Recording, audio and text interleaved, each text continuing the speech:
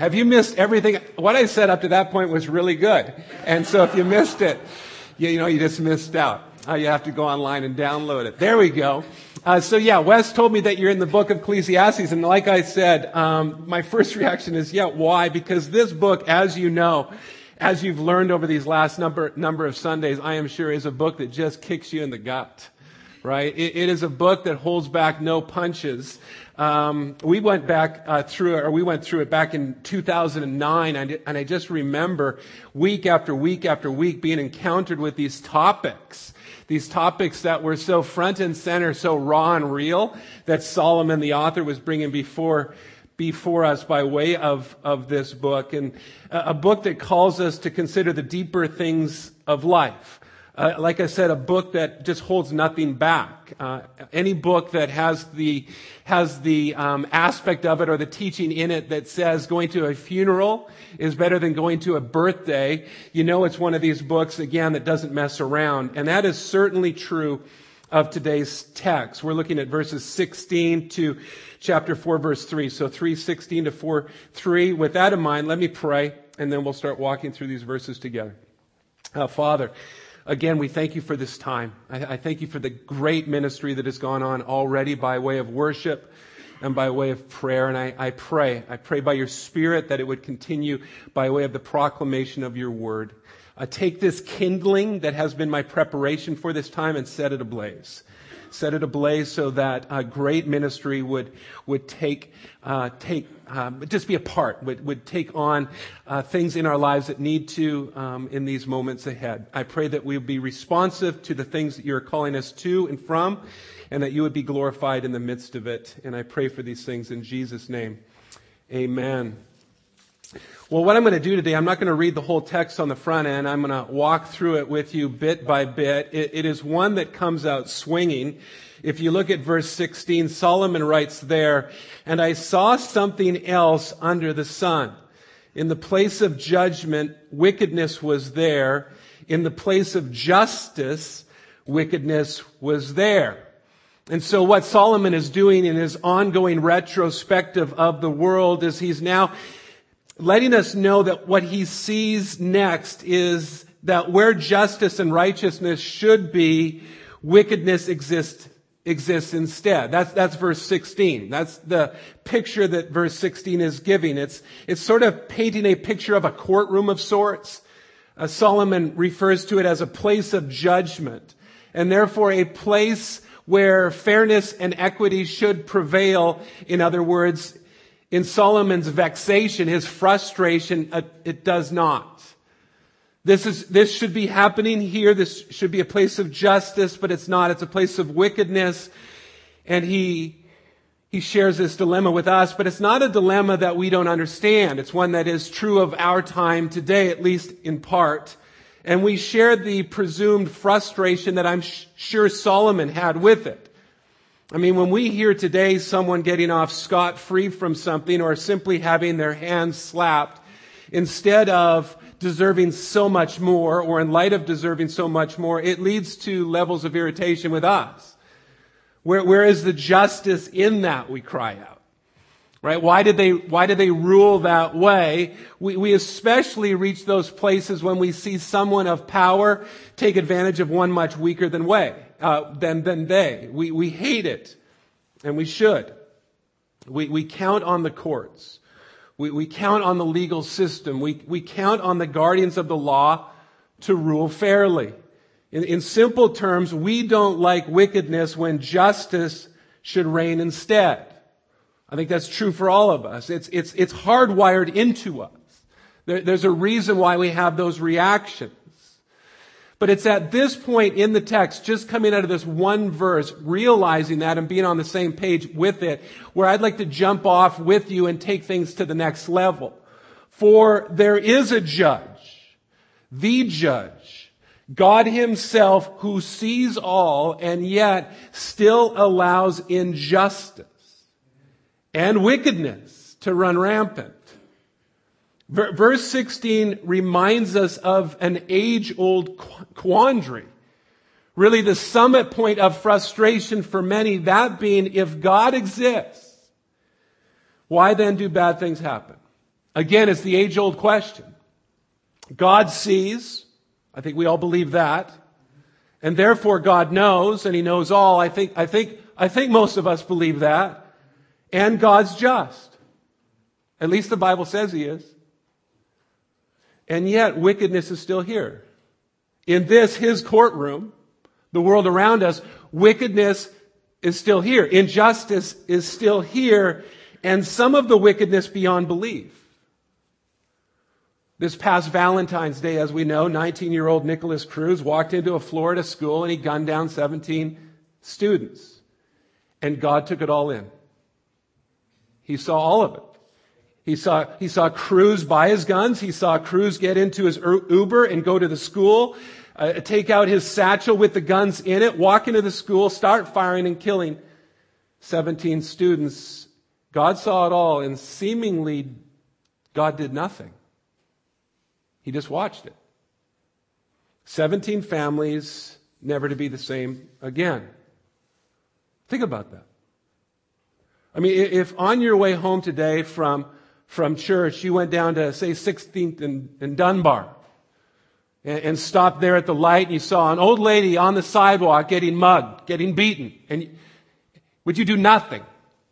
Would you just take it all in? Well, I hope you wouldn't. I hope you park your car, get out, and come to the rescue of that woman. I mean, if you did nothing and someone watched you just sit idly by and had video of you doing nothing, they'd probably YouTube it. And people around the world would ridicule you for doing nothing. And rightly so.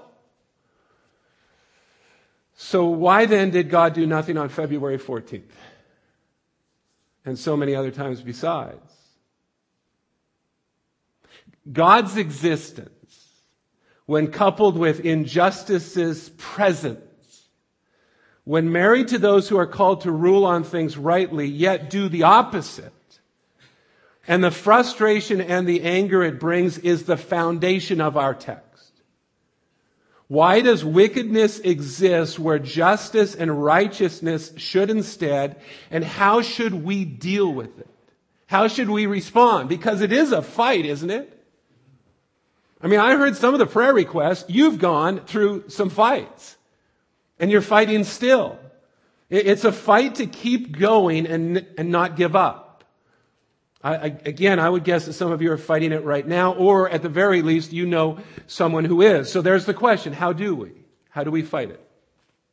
In light of this, and the questions, and it seeming to get worse, how do we keep on fighting when we want to just pack up, tap out, and go away? That's the question I want to wrestle with the minutes that I have with you left. I want to answer that question. How do we fight? How do we fight in the light of the reality that Solomon brings up thousands of years ago, but is still true for us today? How do we fight? Well, if you're taking notes, it begins this fight by fighting honestly. We fight by fighting honestly. And what I mean by that is that we need to be honest about the feelings that come up inside and out of us, the frustration that we have, the things that we're going through, the things that we're feeling and sensing and wrestling with. Not that you need it, but can I give you permission to lament in the shadow of injustice and wickedness and ask questions like how and why? Can I remind you that the Bible gives you permission to? There is a book in the Bible inspired by the Holy Spirit called Lamentations. A book of lamenting. God wrote it. He gave it to us. There are psalms of lament inspired by the same Holy Spirit. Just listen to one of those psalms in Psalm 13. It reads like this: How long, Lord?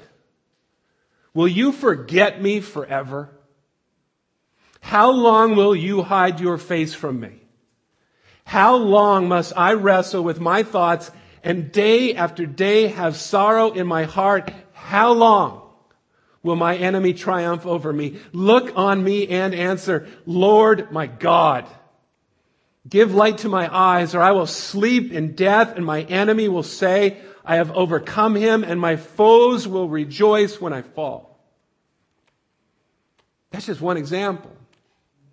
Lamenting is not only a good thing, can I also let you know and remind you that it's a divine thing? My God, why? Why have you forsaken me, our Savior cried. I realize that in this pocket of the world, this little bubble that's called the west side of Vancouver, Dunbar specifically, it's easy to forget that things are not as they should be, but they aren't. Paul writes that on this side of heaven, we will groan. We will groan. That there is a place better than this. Far better than this, in fact.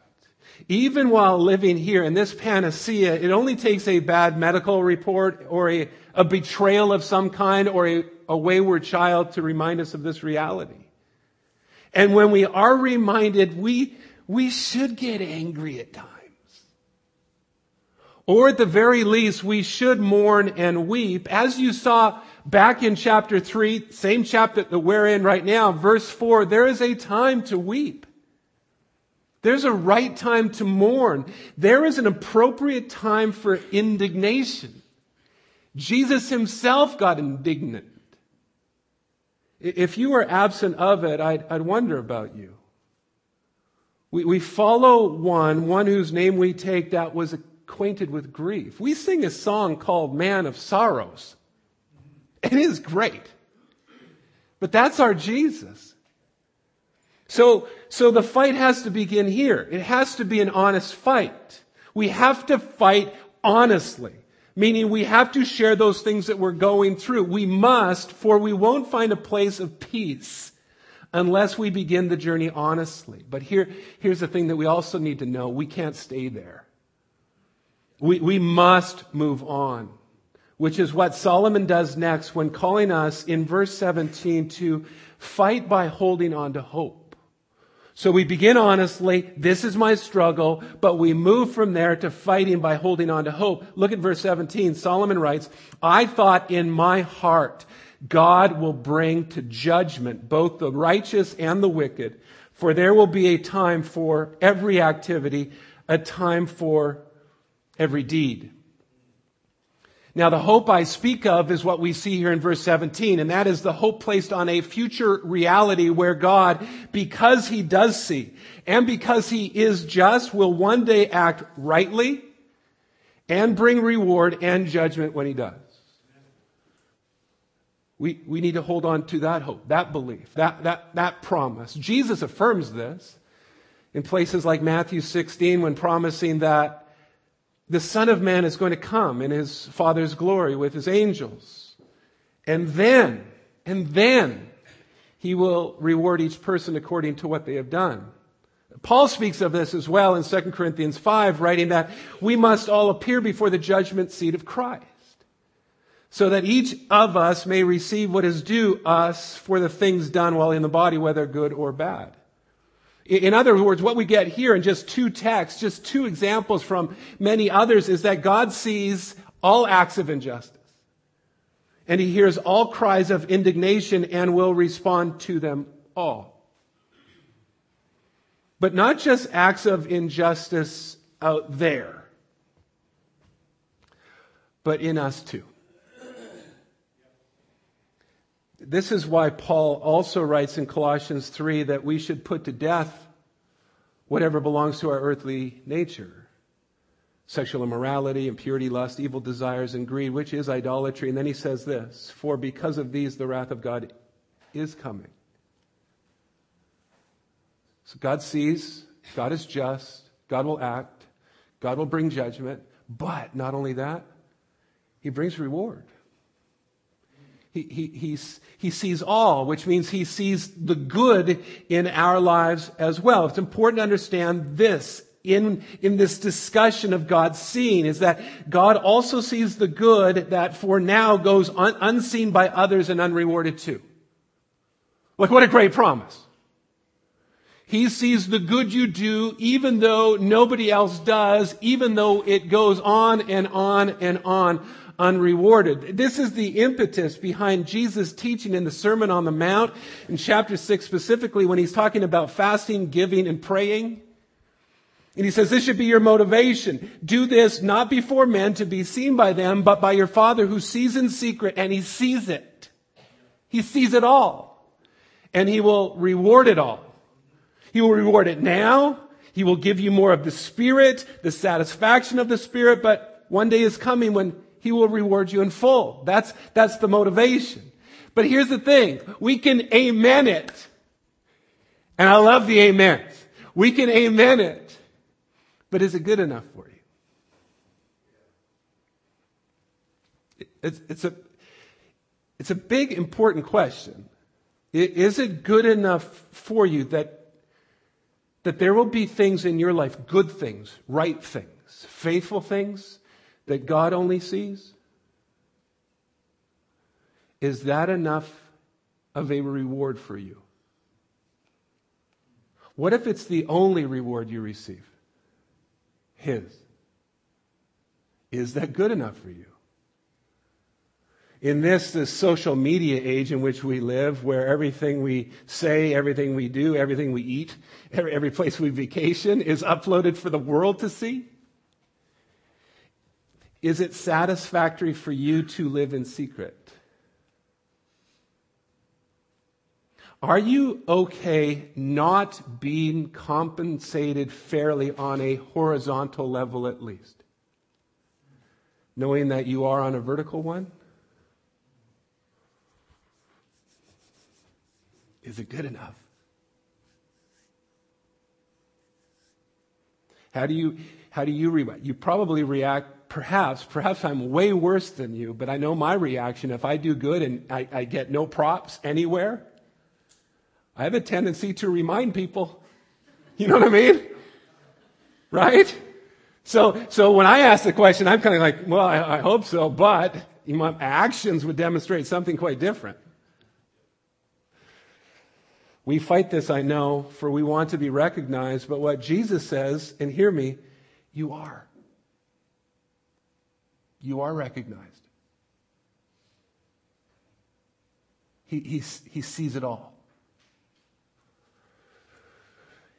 And Solomon reminds us of this in verse 17. But attached to this whole discussion that comes out of these two verses is the million-dollar question, and that is, why doesn't God act now? Why doesn't God act now? Why? Especially as it relates to the wickedness and the injustice around us. Well, much ink has been spilled in response to this question. But for the sake of time, let's just stay here, and I want you to notice how Solomon responds to this, the answer that he gives in verse 18. For with it, what we see is a third aspect of this fight. For we see in verse 18 that we fight by seeing injustice's purpose. Look at verse 18. This is why I say that. Solomon writes there, I also thought, as for men, you can include women in here, certainly, God tests them so that they may see that they are like the animals. Awesome.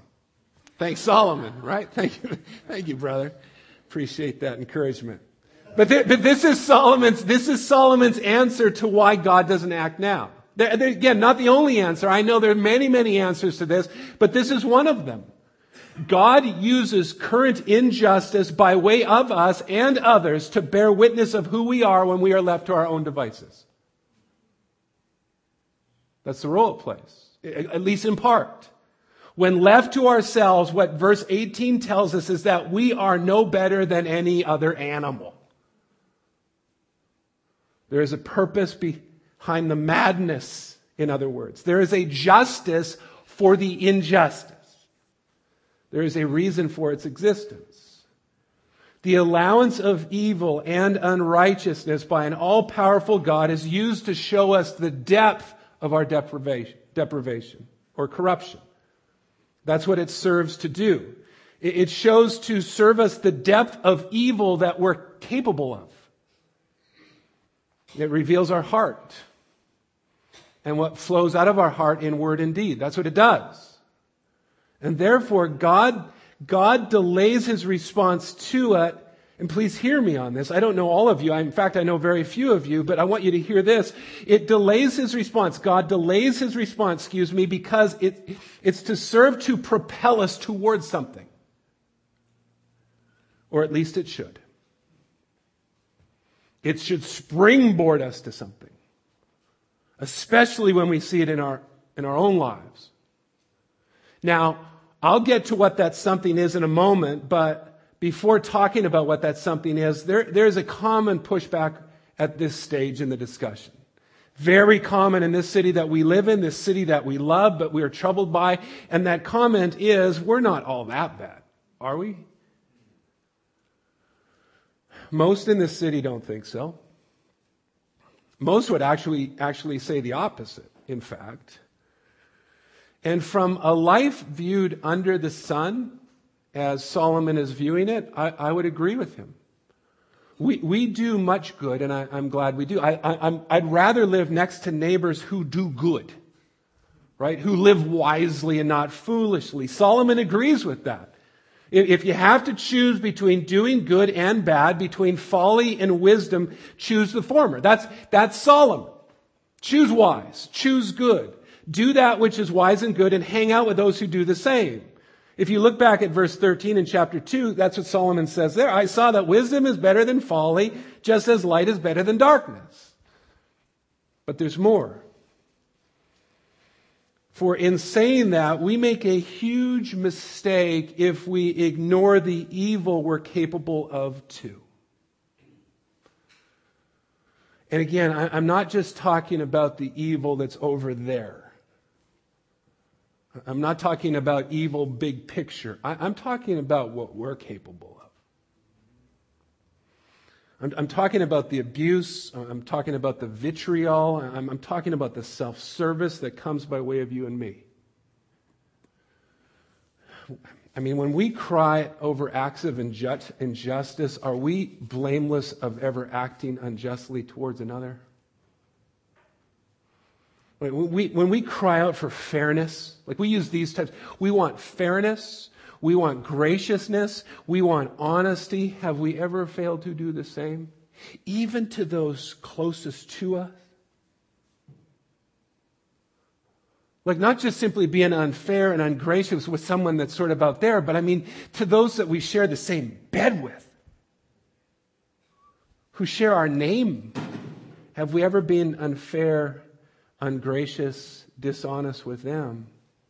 And so I know that so many do so much good. In fact, we shouldn't be surprised when we do. We are created in the image of one who is the ultimate good. So don't be surprised at that, but we shouldn't disregard the bad we do either. For it reveals something that needs to be, hear me, it needs to be remedied.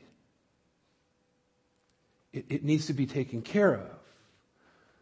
As one writes, the good demonstrates our image of God and the bad demonstrates our need for God. I don't think I need to remind you that the bad in our world doesn't come out of a vacuum. It comes out of us.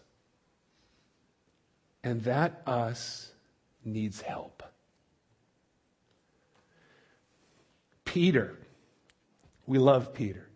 Peter weighs in on this.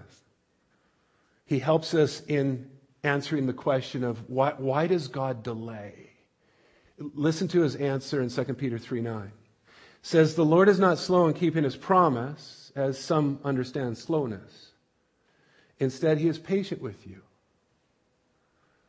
And then he adds this, not wanting anyone to perish. Not wanting anyone to perish, but everyone to come to repentance. Which leads us to that something that I said I was going to come back to, that I inferred to earlier. What is that something that our evil should propel us towards? Well, that something isn't a something, it's a someone. It's Jesus himself. Our wickedness should propel us to Jesus. The presence of wickedness and injustice should propel us to Jesus himself, for whoever comes to faith and belief in Jesus, repenting of their wickedness and injustice, won't perish. God doesn't want us to perish. So how don't we? We come to Jesus. For whoever believes in Jesus shall not perish, but have eternal life. So God waits. And He waits. And He waits. But a time is coming where His waiting will end. As well, a time comes for all of us where our opportunities end. We just heard about one who died at 4 a.m. this morning. I don't know his story, obviously. But we don't know what tomorrow will bring. So God is patient, but we know that opportunities stop. I don't say that to scare you, but I do say that to perhaps cause you to wake up. Perhaps. Could I be so bold? I'm only here for 1 week, so I can be really bold because, I'm not coming back maybe. I hope so. I hope Wes has me back. But I can say a lot of things because I got a gig somewhere else. So, but I want to be bold, but I want to be bold in love and gentleness too. Because that's this text. It should propel us to something. So that's why He waits. So what have we seen thus far in this fight to not give up? Well, we fight by being honest. That's where it begins. We fight by hanging on to hope, knowing that God sees, and we fight by seeing the purpose behind it, the role that the injustice around us serves. And next, number 4 out of 5, we fight by not giving in and giving up. Now, that seems redundant because my whole gist of this message is how do we not, give up? But let me explain what I mean by looking at verses 19 to 22 with you. I'll read it. Beginning there, man's fate, verse 19, is like that of the animals. The same fate awaits them both. As one dies, so dies the other. All have the same breath. Man has no advantage over the animal. Wouldn't you love to just take a road trip with Solomon? Just a fun guy to hang out with for 20 hours. Everything is meaningless. All go to the same place. All come from dust, and to dust all return. Who knows if the spirit of man rises upward, and if the spirit of the animal goes down into the earth? So I saw that there is nothing better for a man than to enjoy his work, because that is his lot.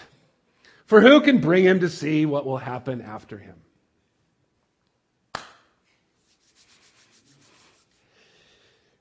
This is the fight and the battle of despondency and fatalism and resignation. But here's the thing. I'm with Solomon here. If in fact this is all there is, I'm with him. How could you not be? I mean, if this is all there is, then yes, men, women, let's get good jobs that pay big bucks, right? Just make as much cash, eat and drink to our heart's content, because at the end of the day, we're just going back in the ground anyway. So I agree with Solomon. But here's my guess. Since you're here on a Sunday morning in a church building, you don't believe that. Most of you actually believe, as you look back at verse 21, that you can know that the Spirit rises. And as you looked at verse 22, that there has been someone who has come to tell us what happens next. I mean, Paul writes in 1 Corinthians 15 that because Christ has been raised from the dead, so too will those who are in Christ. His resurrection, our resurrection. So we know the Spirit rises because of Jesus. And so we can know, and therefore we can also be assured of what happens next. We can. There's a certainty built on what Jesus spoke of in places like John 14, where He said, I'm going to prepare a place for you. And I will come back, and I will take you to be with me where I am. And therefore, one more time, we can know. We know. John's first epistle, 1 John, there's this repetition of you know, or you can know, or this I give to you so you shall know. There's a certainty of knowing. John wants us not to be unsure. He doesn't want us to be agnostic regarding what comes next. That's why he says in places like chapter 5 in 1 John, verse 13, I write these things, he says, to you who believe in the name of the Son of God, so that you may know that you have eternal life. So I would think that most of us in this room don't agree with Solomon. We don't agree at all because we don't believe that this is all there is. We believe we have certainty. We have eternal hope because of what Jesus has done. But here's what I also realize. And this goes back to my first point where we need to be honest. Because I see this in myself and others. We still fight despondency and lean towards giving up at times, at least, in spite of knowing. Is that not true?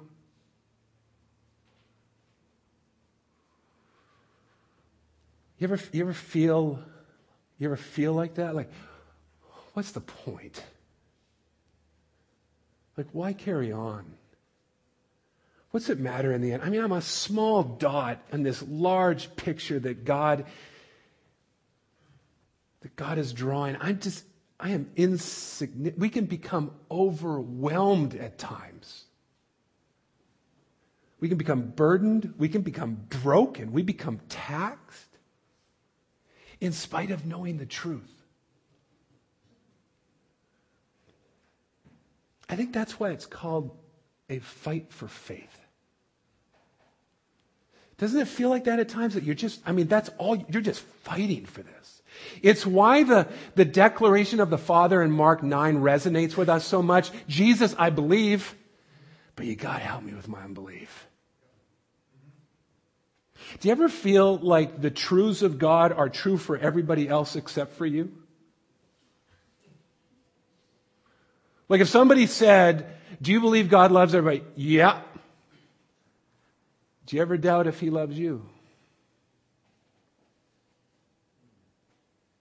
God cares for everybody. Yep. You ever doubted that He cared for you? It's probably my biggest battle in my life. I will stand before people and declare the truths of God, and I will doubt whether they're true for me.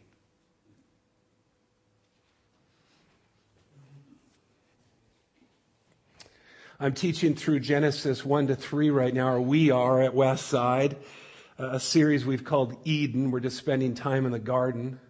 Last week we were looking at the creation of man and woman.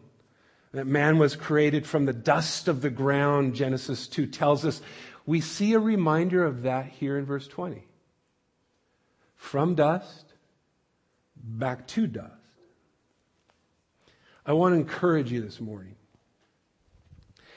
And how I want to encourage you this morning is by sharing that God never forgets that we're made from dust, even though we sometimes do. We should praise God that He never forgets. See, here's the problem with us. We sometimes think that we're formed out of granite. You know what I mean? Like precious jewels. Right? Fortified, strong, men and women of stone. Right? Just do anything. But God never forgets that we're made of dirt. Listen to the psalmist.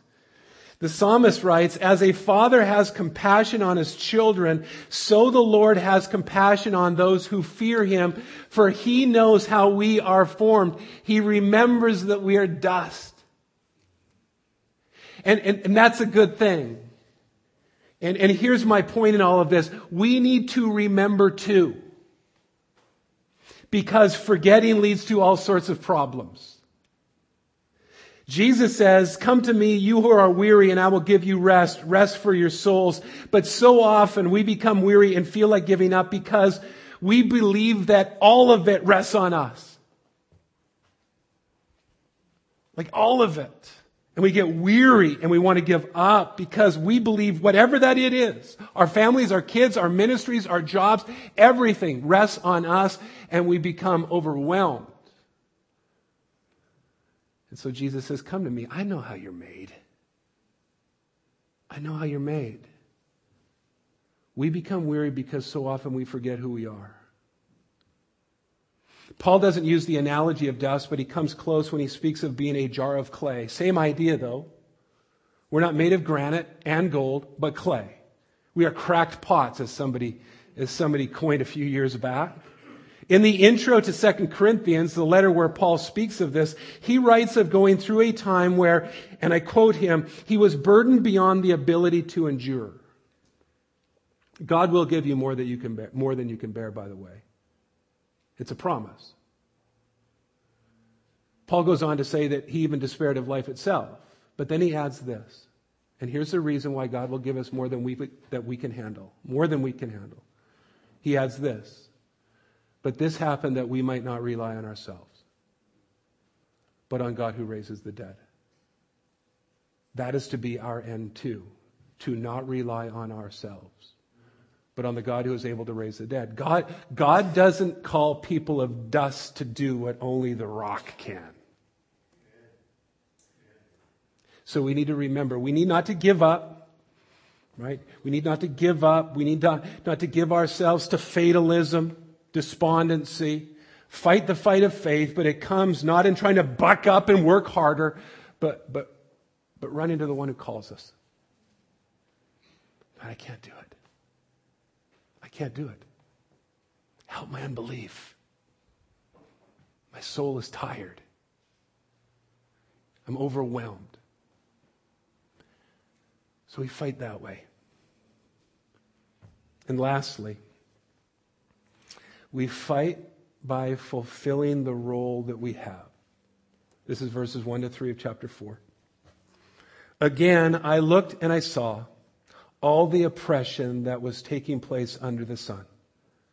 I saw the tears of the oppressed, and they have no comforter. Power was on the side of their oppressors, and they have no comforter. And I declare that the dead who had already died are happier than the living who are still alive. But better than both is he who has not yet been, who has not seen the evil that is done under the sun.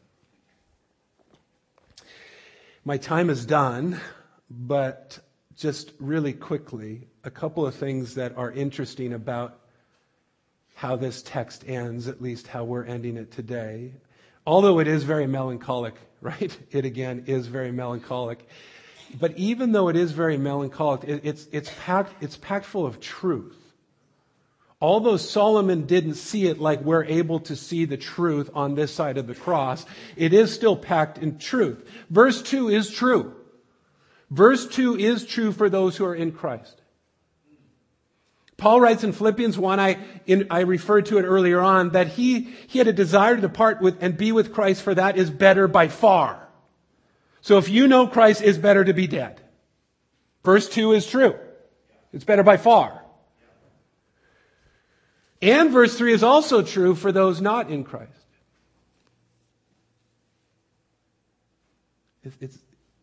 It's true for those not in Christ. And so I call you to Jesus today.